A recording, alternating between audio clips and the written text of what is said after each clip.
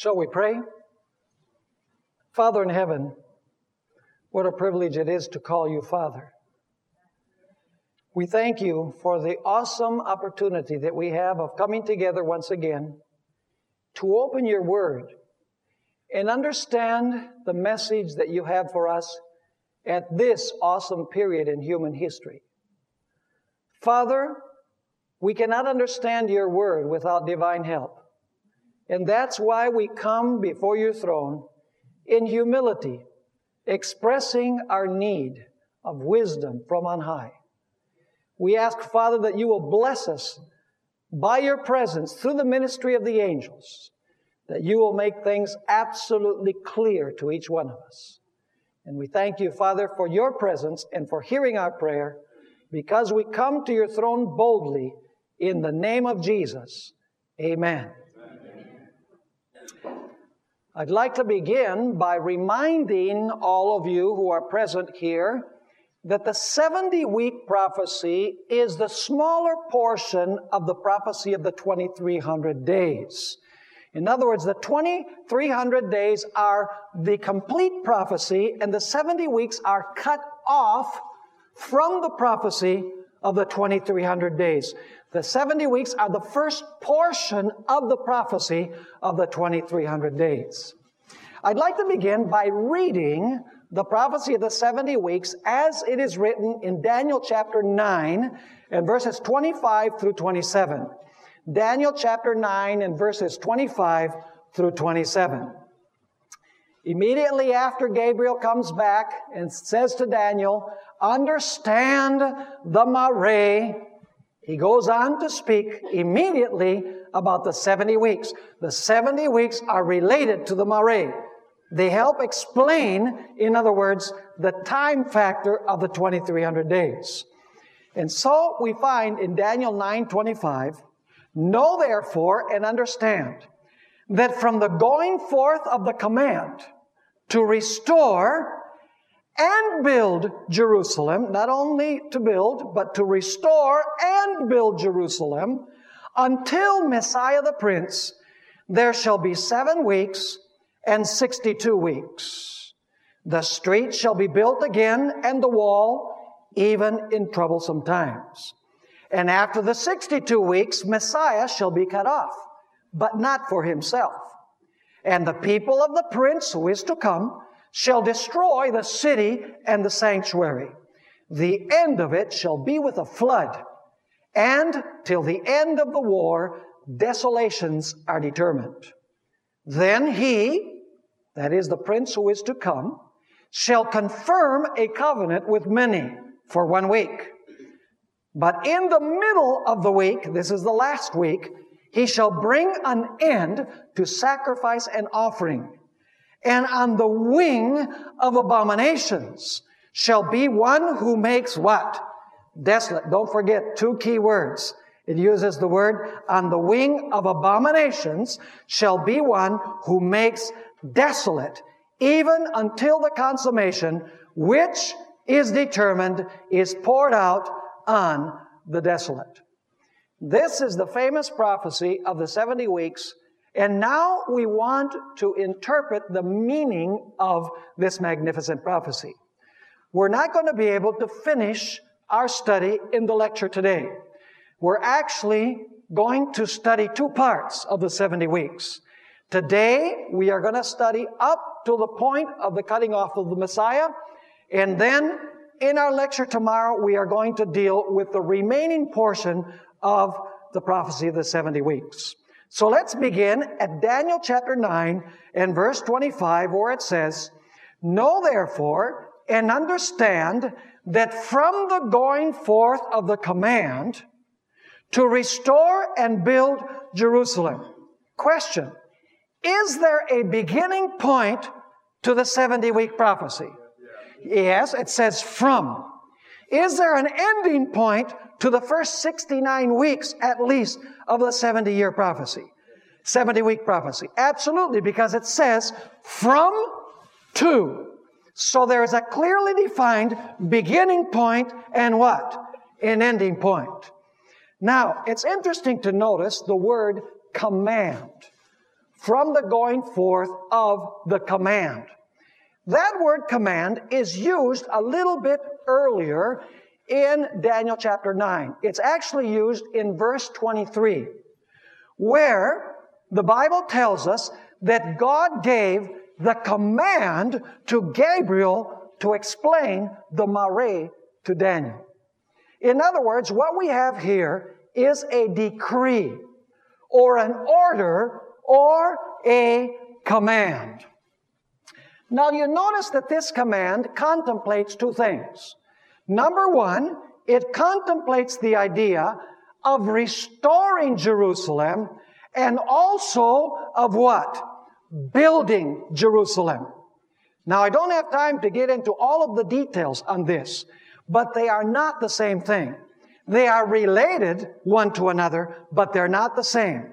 Restoring and building are two separate things, although they are related. Now, in order to understand what it means to restore and build Jerusalem, we need to understand what is meant by Jerusalem.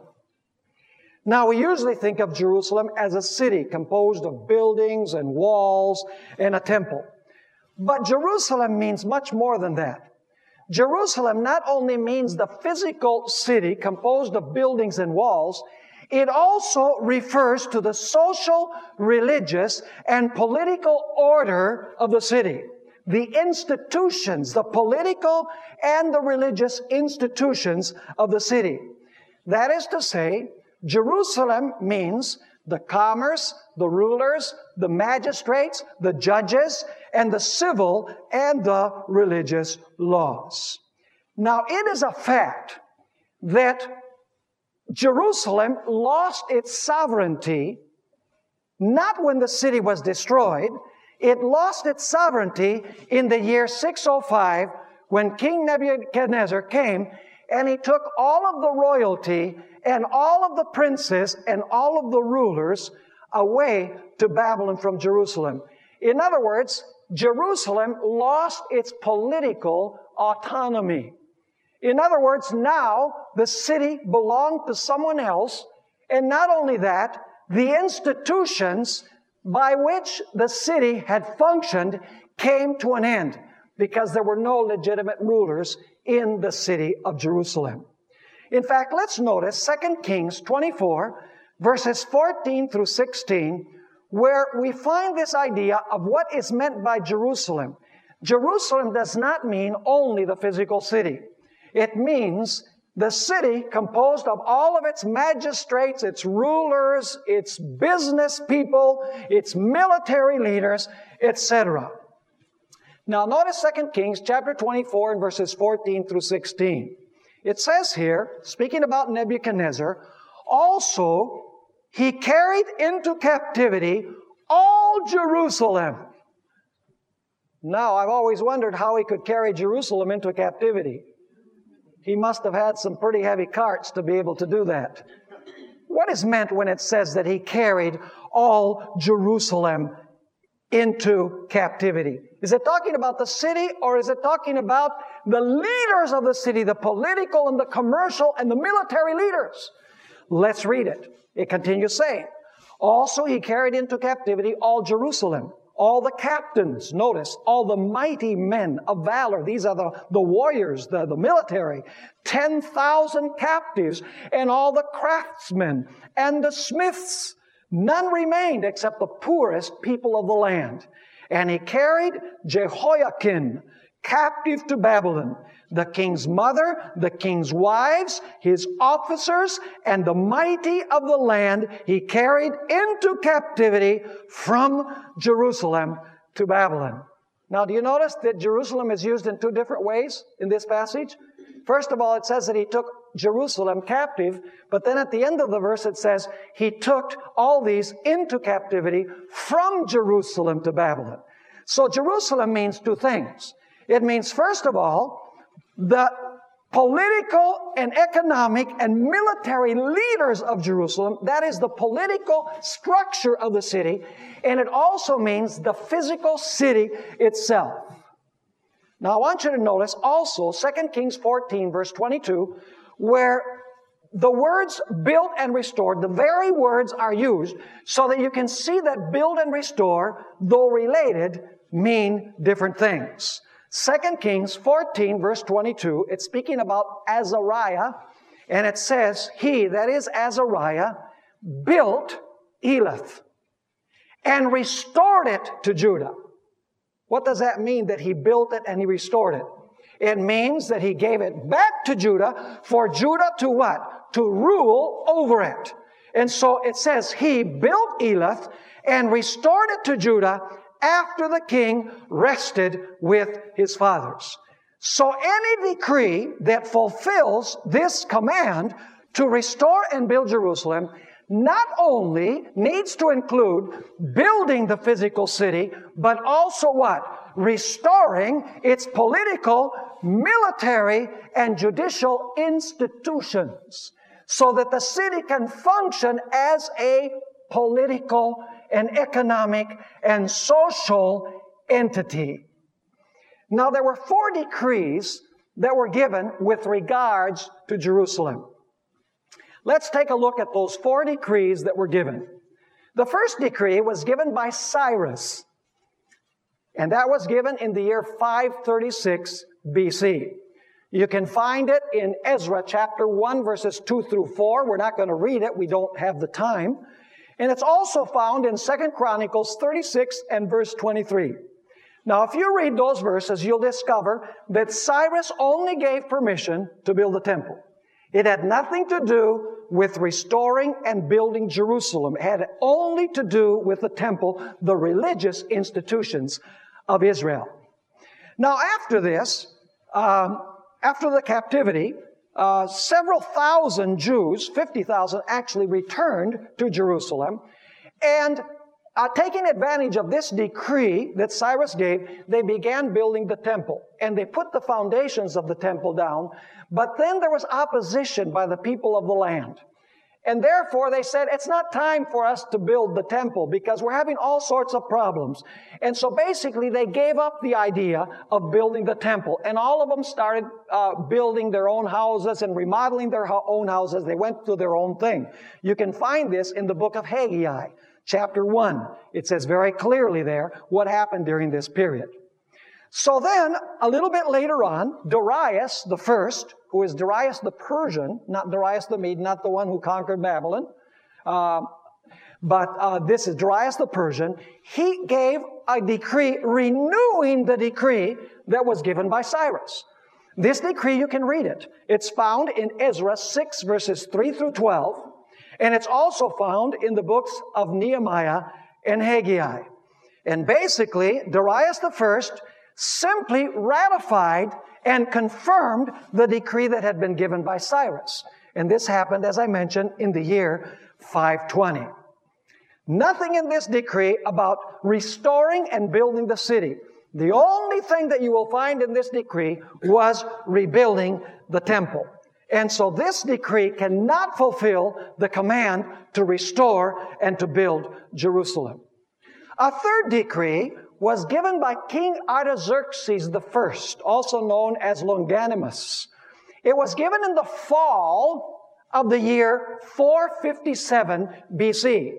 And if you read Ezra 6, verses 14 and 15, it tells us that this was the third decree with regards to Jerusalem, which was given by Persian kings. It's the third decree. The first was Cyrus. The second was Darius. And it says in Ezra 6, 14 and 15 that this was the third decree that was given. I believe that this is the decree that fulfills the prophecy of the 70 week, the command to build and restore Jerusalem.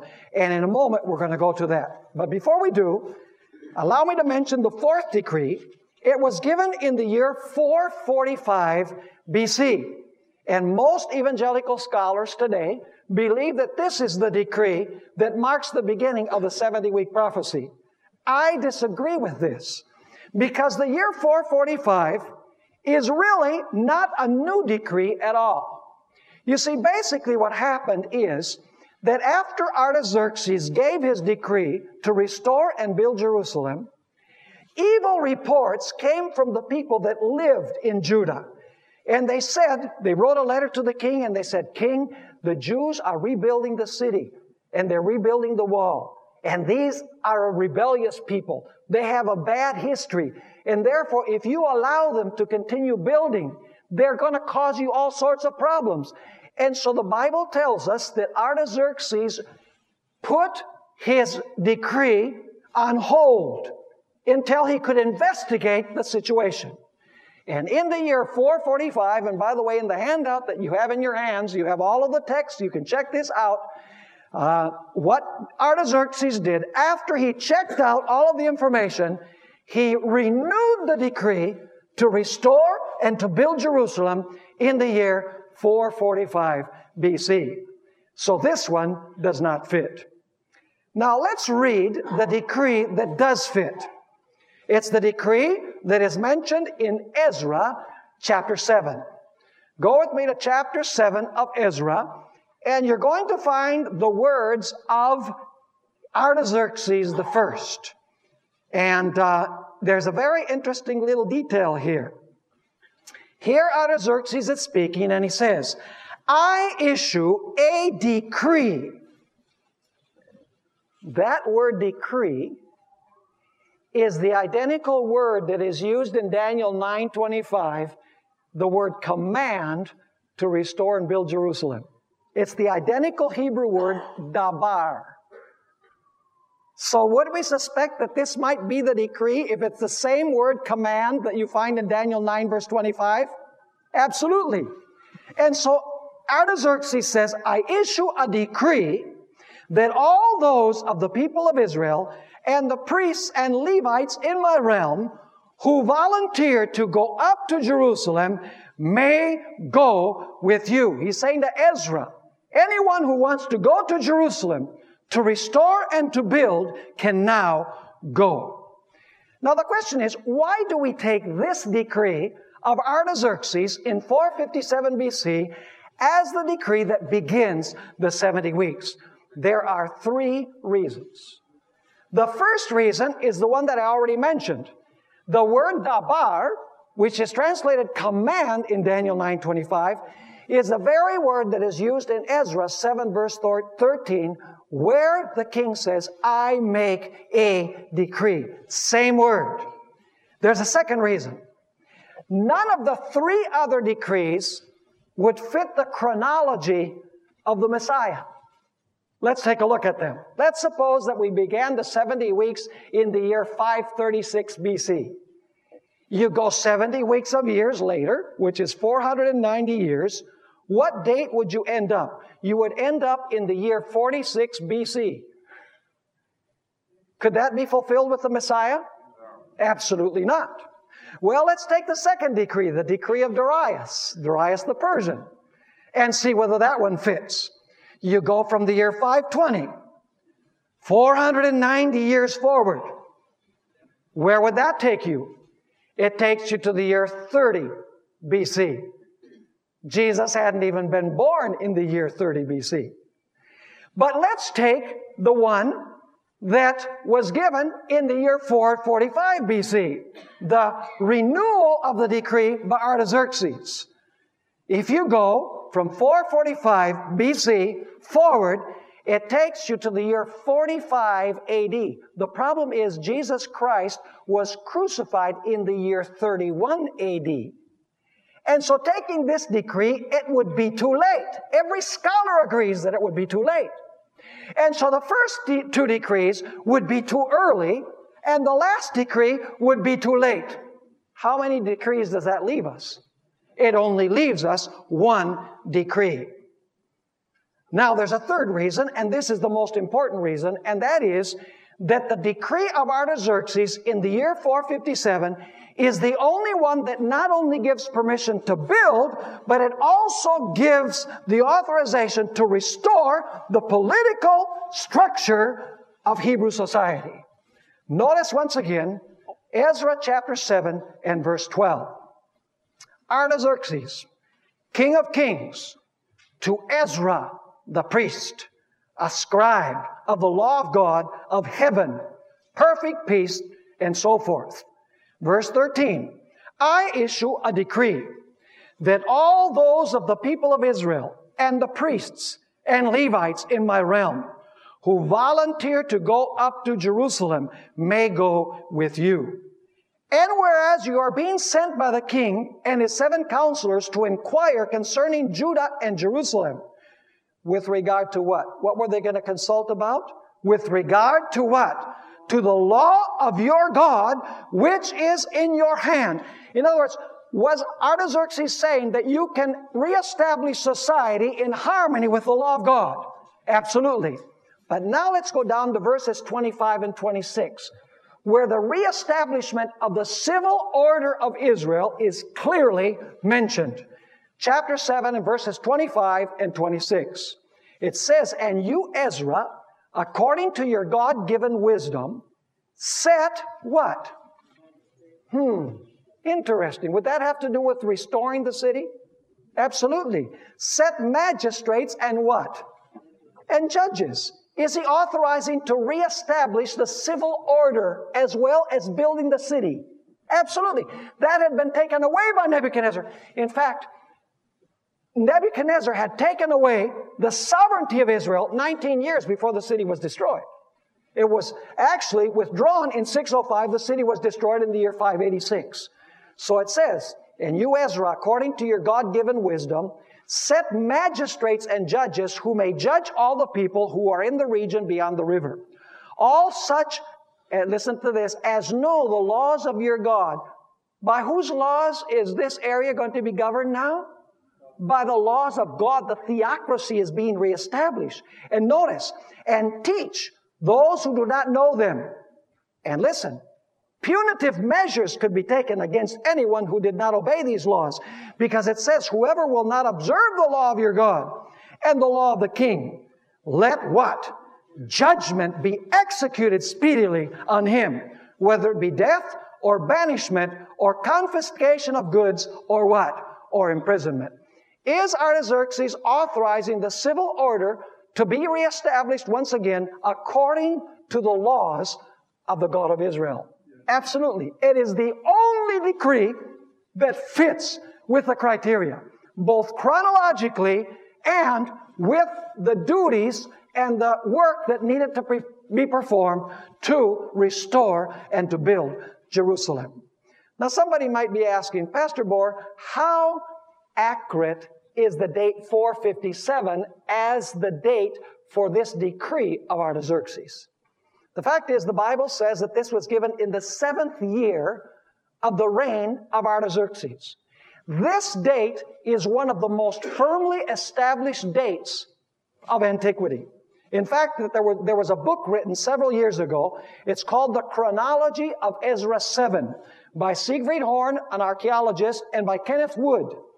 And in this book, which unfortunately it's out of print, they draw on historical, biblical, archaeological, and astronomical data to prove, shadow of a doubt, that 457, the fall of 457, was the date when Artaxerxes gave his decree to restore and to build Jerusalem. This date is set in history. It is a certain date.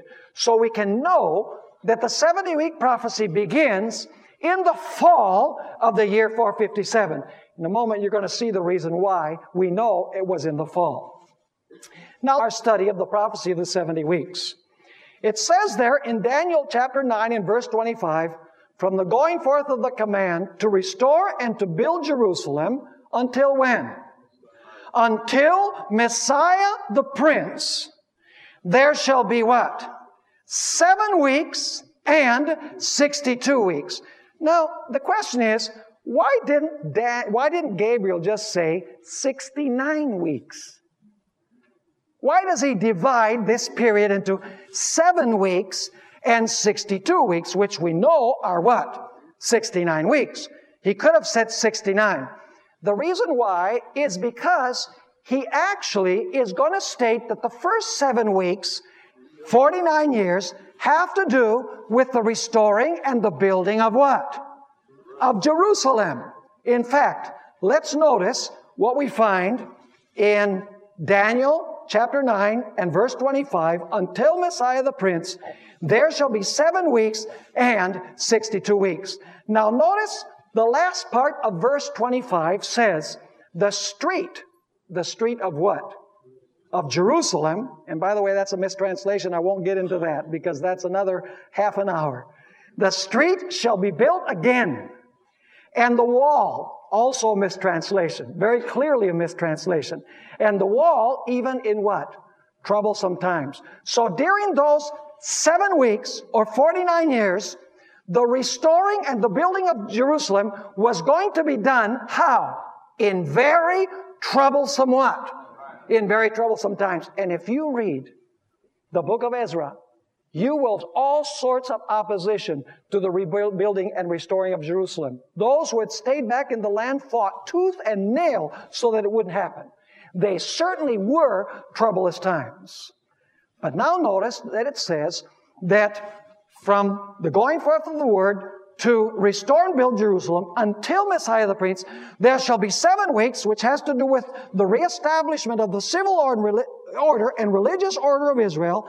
And after 62 weeks, you come to whom? You come to the arrival of the Messiah. Now the question is, what does the word Messiah mean? The Hebrew word Mashiach means anointed. It means anointed. And so we need to find out what was the act that anointed Jesus Christ. Now you notice that it says, until Messiah the Prince, right? So he has 2 names. He's called Messiah, and he's called what? The Prince. There's no doubt whatsoever that the Prince is Jesus Christ. He's called by different names in the book of Daniel. He's called the Prince of the Host. We already studied that. He's called the Prince of the Covenant. He's called Michael, the great Prince. And in Daniel 8, he's called the Prince of Princes. Do you know something very interesting? In the prophetic chapters of Daniel, excluding the historical chapters where it talks about the princes that served Nebuchadnezzar, but in the prophetic chapters of Daniel, every single time that the word prince appears, it applies to Jesus Christ. There is no exception to the rule. In other words, this prince is none other than whom? Than Jesus Christ. In fact, Isaiah also called him the Prince of Peace. And Peter, in the early chapters of Acts, called Jesus the Prince twice. So there's no doubt whatsoever about who this Messiah, the Prince, is. Now the question is, the word Messiah means anointed. When was Jesus anointed? Well, let's go to John chapter 1 and verse 32. John chapter 1 and verse 32. Here it's speaking about the baptism of Jesus, which marks the beginning of his ministry. John 1 and verse 32. And John bore witness, saying, I saw the Spirit descending from heaven like a dove, and he remained upon him. Is this referring to the baptism of Jesus when the Holy Spirit fell upon Jesus? Absolutely. Now, I want us to go down to verse 41. Just a few verses after this, Andrew speaks to his brother Peter, and I want you to notice what Andrew says to Peter. This is immediately after it speaks about the Holy Spirit, John speaking about the Holy Spirit descending upon Christ. It says in verse 41, one of the two who heard John speak and followed him was Andrew, Simon Peter's brother. He first found his own brother Simon and said to him, we have found the... Interesting. Same word. Right after the baptism of Jesus, we have found the Messiah. And now listen what it continues saying. We have found the Messiah, which is translated what? The Christ. You see, in Greek, the word Christ is exactly equivalent to Messiah. Have you ever heard the word christened? It comes from christened. It means to anoint, doesn't it? So Christ means the same as Messiah, the anointing. Immediately after the baptism of Jesus, we find Andrew saying to Peter, we have found the anointed one.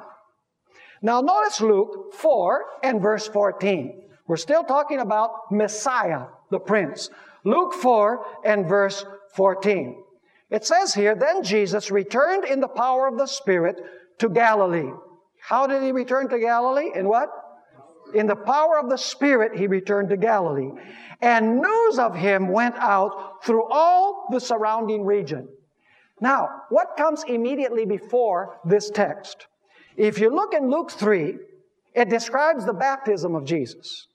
Then chapter 4, verses 1 through 11, describe the temptations of Jesus.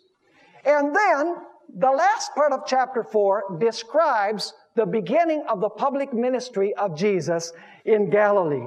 And it says, after his baptism, after the temptations, when he begins his ministry, it tells us that he returned in the power of the Spirit to Galilee. Now notice with what words Jesus began his ministry. It's in the synagogue in Nazareth. Notice Luke chapter 4 and verses 18 and 19. Here Jesus says, the Spirit of the Lord is what? Is upon me, because he has what? When did Jesus receive the Holy Spirit? When he was what? Baptized. So it says, the Spirit of the Lord is upon me because he has anointed me to preach the gospel to the poor. He has sent me to heal the brokenhearted, to proclaim liberty to the captives, and recovery of sight to the blind, to set at liberty those who are oppressed, to proclaim the acceptable year of the Lord. So when was Jesus anointed as the Messiah? He was anointed as the Messiah when he received the Holy Spirit. And when did that take place? At his baptism. If anybody has any doubt, let's read Acts chapter 10 and verses 36 to 38. Acts chapter 10 and verses 36 to 38. The word which God sent to the children of Israel, preaching peace through Jesus Christ. He is Lord of all. That word you know, which was proclaimed throughout all Judea, and began where? From Galilee, after the baptism which John preached. How God, what? There's the key word. Anointed Jesus of Nazareth with what? With the Holy Spirit and with power. When was Jesus anointed with Holy Spirit and with power? At the moment of his what? Of his baptism. And so it says here in verse 37, that word you know, which was proclaimed throughout all Judea and began from Galilee after the baptism which John preached, how God anointed Jesus of Nazareth with the Holy Spirit and with power, who went about doing good and healing all who were oppressed by the devil, for God was with him. So when is the moment that the 69 weeks come to an end? It's when Jesus becomes what? The anointed one. And that refers to his what? To his baptism. Now, do we have a date for the baptism of Christ? We sure do. Luke chapter 3 and verses 1 and 2. This date refers to the year 27 A.D. Now, I want you to notice it gives us several historical markers. I think God wants us to know when this date is. Because notice all the historical markers that God gives. Luke 3, 1 and 2. Now in the 15th year of the reign of Tiberius Caesar, we know that this is the year 27 A.D., Pontius Pilate being governor of Judea, Herod being tetrarch of Galilee, his brother Philip, tetrarch of Iturea and the region of Trachonitis, and Lysanias, tetrarch of Abilene, while Annas and Caiaphas were high priests. Does God give us all kinds of historical markers here? He most certainly does. The Word of God came to John, the son of Zacharias, in the wilderness, and then Jesus is baptized. This is the year 27 A.D., when Jesus begins his ministry. Now let me ask you, to whom did Jesus preach? Jesus went all over the world and preached to the Gentiles, didn't he? Who did he preach to only? To the Jews. Why? Because the prophecy of the 70 weeks says 70 weeks are determined for your city and your people. So Jesus had to preach to the Jews until this time was finished. Are you with me? Notice what we find in Matthew 10, 5 and 6. It's explicit. Matthew 10, verses 5 and 6. These 12, Jesus sent out and commanded them, saying, do not go into the way of the Gentiles. When the 70 weeks ended, is that when the gospel was supposed to go to the Gentiles, according to what we studied this morning? When at last He sent His Son, and they rejected the Son? Is that when the gospel was going to go to the Gentiles? The kingdom taken from you and given to a nation that produces the fruits thereof? Yes. But at this point, the 70 weeks had not ended. So what is the focus of the ministry of Jesus? It says, do not go into the way of the Gentiles, and do not enter a city of the Samaritans, but go rather where? To the lost sheep of the house of Israel. Because the 70 weeks were not up, and the 70 weeks were for the city and for the people of Daniel. Are you with me? How the Bible harmonizes all these things is simply marvelous. Now let's go on in our study. It says in the prophecy of the 70 weeks, Daniel 9 verse 26, and after the 62 weeks, notice it doesn't specify when after. It simply says after the 62 weeks, at some point, Messiah shall be what? Cut off, but not for Himself. Now let's go to Isaiah 53 and verse 5 to see if this is an accurate statement. Isaiah 53 and verse 5. Did Jesus die for Himself? No, He didn't die for Himself. Notice Isaiah 53 and verse 5. It says here, for He was wounded for our transgressions. He was bruised for our iniquities. The chastisement for our peace was upon Him, and by His stripes we are healed. So, the suffering and death of Jesus, was it for Himself? No, it was for us. Now, what does the expression cut off mean? It says the Messiah shall be cut off, but not for Himself. We notice that what Jesus did, He did for us. But what does cut off mean? Well, Isaiah 53, which is that great messianic prophecy, verse 8 tells us what it means to cut off. Speaking about the Messiah, it says, He was taken from prison and from judgment. And who will declare His generation? For He was what? Interesting. He was cut off from the land of the what? Of the living. Does that mean that He died? Does cut off mean that He died?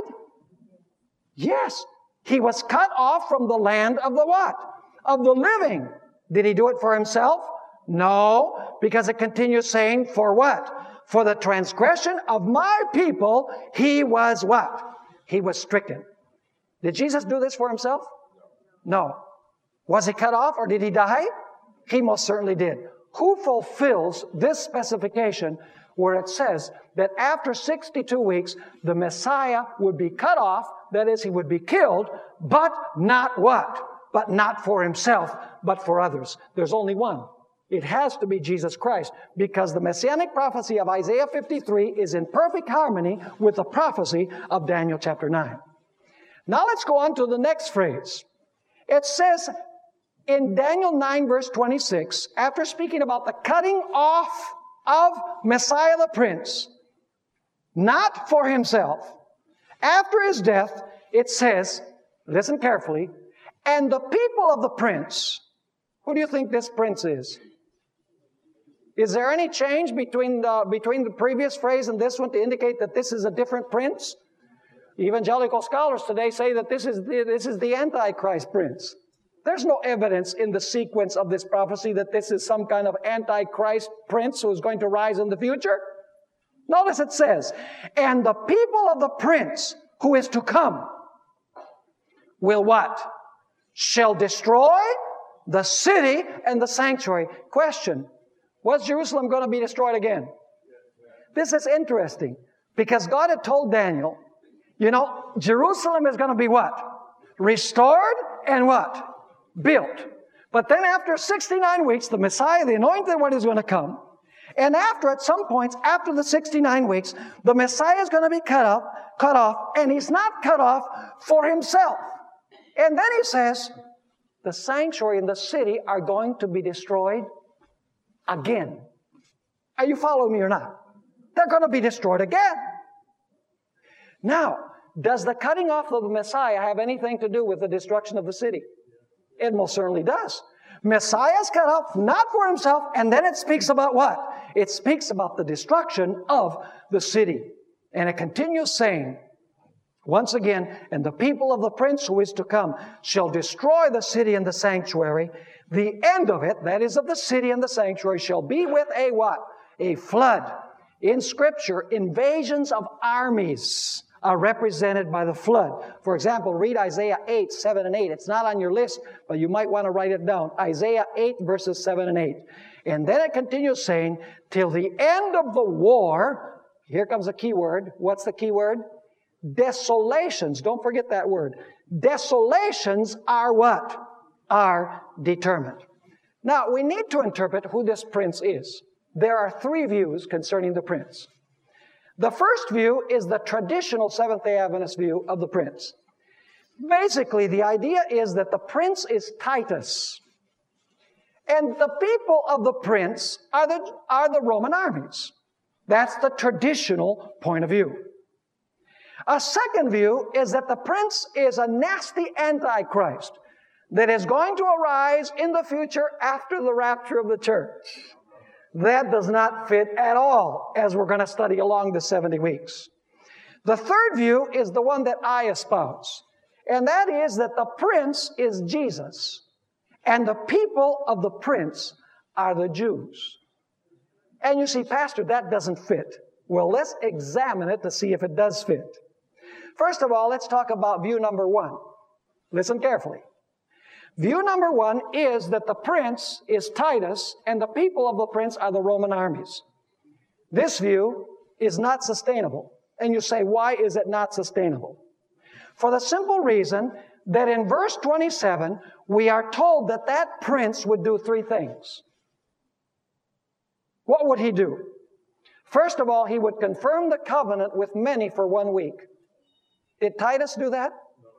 Did Titus confirm a covenant with Israel for the last week? No, he lived in the year 70.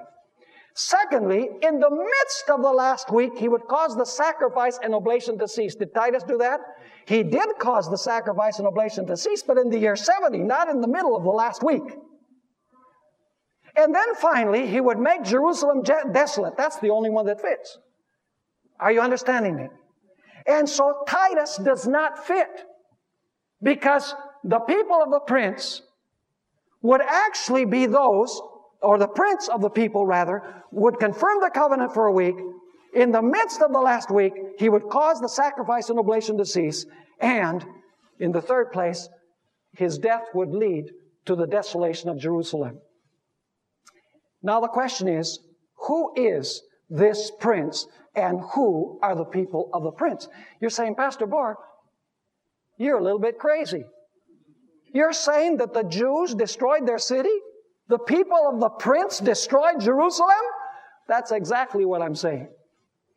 Let me talk first of all, to provide you with an analogy, what happened with the first destruction of Jerusalem. Let me ask you, who destroyed Jerusalem the first time? There's three explanations given in the Bible. I'm going to give you only the references. They're probably on your list. Daniel 9, verse 14, I'll quote. It says, the Lord brought this disaster upon us. So who caused the first destruction of Jerusalem? The Lord. 2 Chronicles 36, verses 17 to 20 says that God used Nebuchadnezzar to destroy the city of Jerusalem. It says, in fact, he brought against them the king of the Chaldeans. And Daniel 9:11 and verses 14 and 15 says very clearly that it was Israel's sins that brought the destruction of Jerusalem. So the question is, who destroyed Jerusalem? Was it God? Was it Nebuchadnezzar? Or was it the people? All of the above. You see, the people, the rebellion of the people, led God to use Nebuchadnezzar to punish the people for their rebellion. Are you understanding me or not? In fact, the Bible says this. Notice what Jeremiah said to King Zedekiah. This is in Jeremiah 38 and verses 21 and 23. Jeremiah 38, verse 21 and verse 23. Jeremiah is saying, submit to the king of Babylon or else. Notice, but if you refuse to surrender, he says to King Zedekiah, if you refuse to surrender, this is the word that the Lord has shown me. You shall cause this city to be burned with fire. Who was going to cause the city to be burned with fire? Zedekiah, the king. Why? Because he was not obeying the Lord, he was being rebellious, and he was not subjecting himself to King Nebuchadnezzar. Now let's talk about the second destruction of Jerusalem. Did you notice that each time that the destruction of Jerusalem is addressed in the prophecy of the 70 weeks, there's something that the Messiah did immediately before? He's cut off, and Jerusalem is destroyed. Then it says he causes the sacrifice and the oblation to cease, and once again, Jerusalem is destroyed. Does the rejection of the Messiah and the death of the Messiah have anything to do with the destruction of Jerusalem? Yes. Absolutely. Go with me to Psalm 118 and verses 22 and 23. Psalm 118 verses 22 and 23. Psalm 118 is a messianic prophecy. Notice what it says. The stone which the builders rejected, you immediately recognize this as a messianic prophecy, right? The stone which the builders rejected has become the chief cornerstone. This was the Lord's doing. It is marvelous in our eyes. Now, to whom does this prophecy appear? Who was apply? Is this referring just to anyone, or is it referring to Jesus Christ as the Messiah? It's referring to the Messiah. Notice Matthew 21 and verse 42. Jesus quotes this verse. He's saying, this psalm belongs to me. Matthew 21 and verse 42. Jesus said to them, have you never read in the Scriptures, the stone which the builders rejected has become the chief cornerstone? This was the Lord's doing, and it is marvelous in our eyes. To whom does Jesus apply this prophecy of Psalm 118? He applies it to himself. Do you know that a little bit later on in this psalm, in verse 26, we find a very interesting verse that was sung, listen carefully, it was sung by those who were accompanying Jesus in the triumphal entry into Jerusalem. You see, it says, the prince, the people of the prince who is what? Who is to come. Now, let's notice that expression, who is to come. Go with me to Psalm 118, verse 26. We've already shown that this is a messianic psalm. The people were singing what? Blessed is he who what? Who comes in the name of the Lord. We have blessed you from the house of the Lord. So who is it that comes in the name of the Lord, according to Psalm 118? It is none other than Jesus Christ. Now let's go to an interesting passage that puts all of this together. Luke 19 and verses 37 to 44. And I want you to see that there are three things in this passage, three key things. Luke 19, verses 37 through 44. Three main ideas. The first idea is that Jesus comes into Jerusalem, and the people are singing, blessed is he who comes in the name of the Lord. This is the prince who is to come. The second idea is that Jesus speaks about his rejection by the Jewish nation. And the third idea is that Jesus speaks about the destruction of Jerusalem. Three ideas. First idea, Jesus comes into Jerusalem. They sing, blessed is he who comes in the name of the Lord. Second idea, Jesus is rejected. Third idea, Jesus speaks about the destruction of Jerusalem. Let's read this passage, Luke 19, 37 to 44. Then, as he was now drawing near the descent of the Mount of Olives, the whole multitude of the disciples began to rejoice and praise God with a loud voice for all the mighty works they had seen, saying, blessed is the King who comes in the name of the Lord. Is this the prince who is to come? Absolutely. Peace in heaven and glory in the highest. And now notice, and some of the Pharisees called to him from the crowd, Teacher, rebuke your disciples. But he answered and said to them, I tell you that if these should keep silent, the stones would immediately cry out. Now as he drew near, he saw the city and wept over it, saying, if you had known, even you, especially in this your day, the things that make for your peace, but now they are hidden from your eyes. Is Jesus speaking about his rejection by the city of Jerusalem? He most certainly is. And what is the result going to be? Because the Jewish nation has rejected him, notice what we find in verse 43. The destruction is spoken of.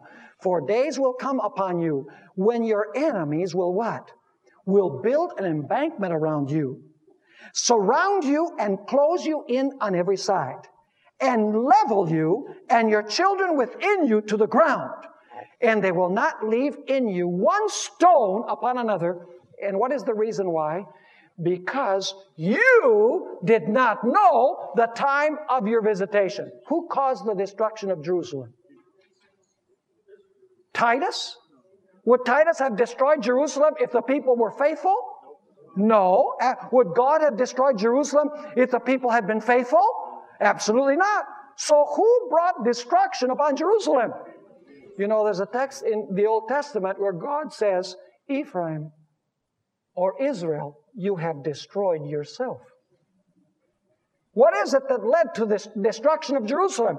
It was the rejection of the Messiah by the people. Now let's review something that we studied this morning. You remember in Matthew chapter 21, Jesus arrived in the temple, right? And then you have the fig tree episode. Everything he deals with after Matthew 21 has to do with the history and the rebellion of the Jewish nation. The fig tree episode that has no fruit. Jesus curses the fig tree and it dries up from the roots. And Jesus says, you're never going to produce fruit ever again. And it represents the Jewish theocracy as a nation. It's not saying that all Jews are lost. It's talking about the Jewish theocracy as God's chosen vessel to proclaim the gospel. You remember also the parable of the vineyard workers? The 3 stages there. He sends messengers. They reject them. So he sends more messengers and they reject them. And then he says, last of all, I'm going to send what? I'm going to send my son. And what did they do? They rejected him as well. And then Jesus, after he tells this parable, we find Jesus saying the kingdom will be taken from you and given to a nation that produces the fruits thereof. Who is that nation that produces the fruits thereof? It'll become absolutely clear, if it isn't already, tomorrow when we deal with the second part of the 70 weeks, that it has to do with the preaching of the gospel in the Gentile world. And then you notice that after he gives the parable of the vineyard workers, he pronounces the woes on the scribes and the Pharisees, and he says, fill up the cup. The cup is full. But as we notice, Jesus said, I'm still going to send you wise men, and I'm still going to send you prophets. Because the 70 weeks don't end when Jesus is rejected. They end 3.5 years later. Are you with me or not? So there's still 3.5 years of grace for the Hebrew nation, even after this. And then Jesus, after he pronounces the woes on the scribes and the Pharisees, in Matthew chapter 23 and verse 38, he departs the temple. The Shekinah is departing the temple, and he says, your house is left unto you what? Is that a word that's used in Daniel chapter 9? Absolutely. Your house is left unto you desolate. In other words, the Shekinah has abandoned the temple. And now where does Jesus go to sit? Just like in the first destruction. He goes to sit on the Mount of Olives. And what does he begin talking about? He begins talking about the destruction of what? Of Jerusalem. Because of the rejection of the Messiah. Are you following me or not? Is this prophecy talking about some future Antichrist after the rapture? Listen carefully to what the Christian world has done. First of all, they have absolved the Jewish nation from the guilt of the death of the Messiah. And how have they done that? They have done that by projecting this prophecy to a future Antichrist after the rapture. So the Jewish nation has nothing to do with the fulfillment of the rejection of the Messiah. The second thing that they have done is by saying that the prophecy of the little horn applies to the future Antichrist, they have absolved the Roman Catholic Church from the guilt of killing the body of Jesus Christ, His church.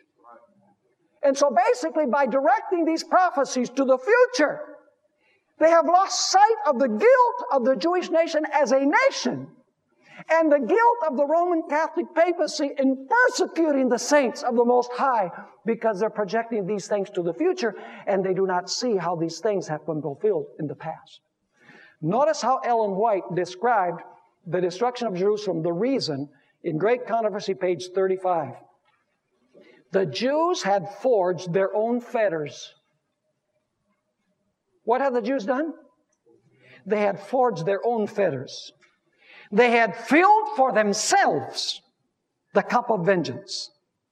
In the utter destruction that befell them as a nation, and in all the woes that followed them in their dispersion, they were but reaping the harvest which their own hands had sown. Who destroyed Jerusalem? They did, by rejecting the Messiah. Says the prophet. Now she quotes that verse. It's found in Hosea 13, verse 9. Says the prophet, O Israel, thou hast destroyed thyself, for thou hast fallen by thine iniquity. Their sufferings, now listen carefully, their sufferings are often represented as a punishment visited upon them by the direct decree of God.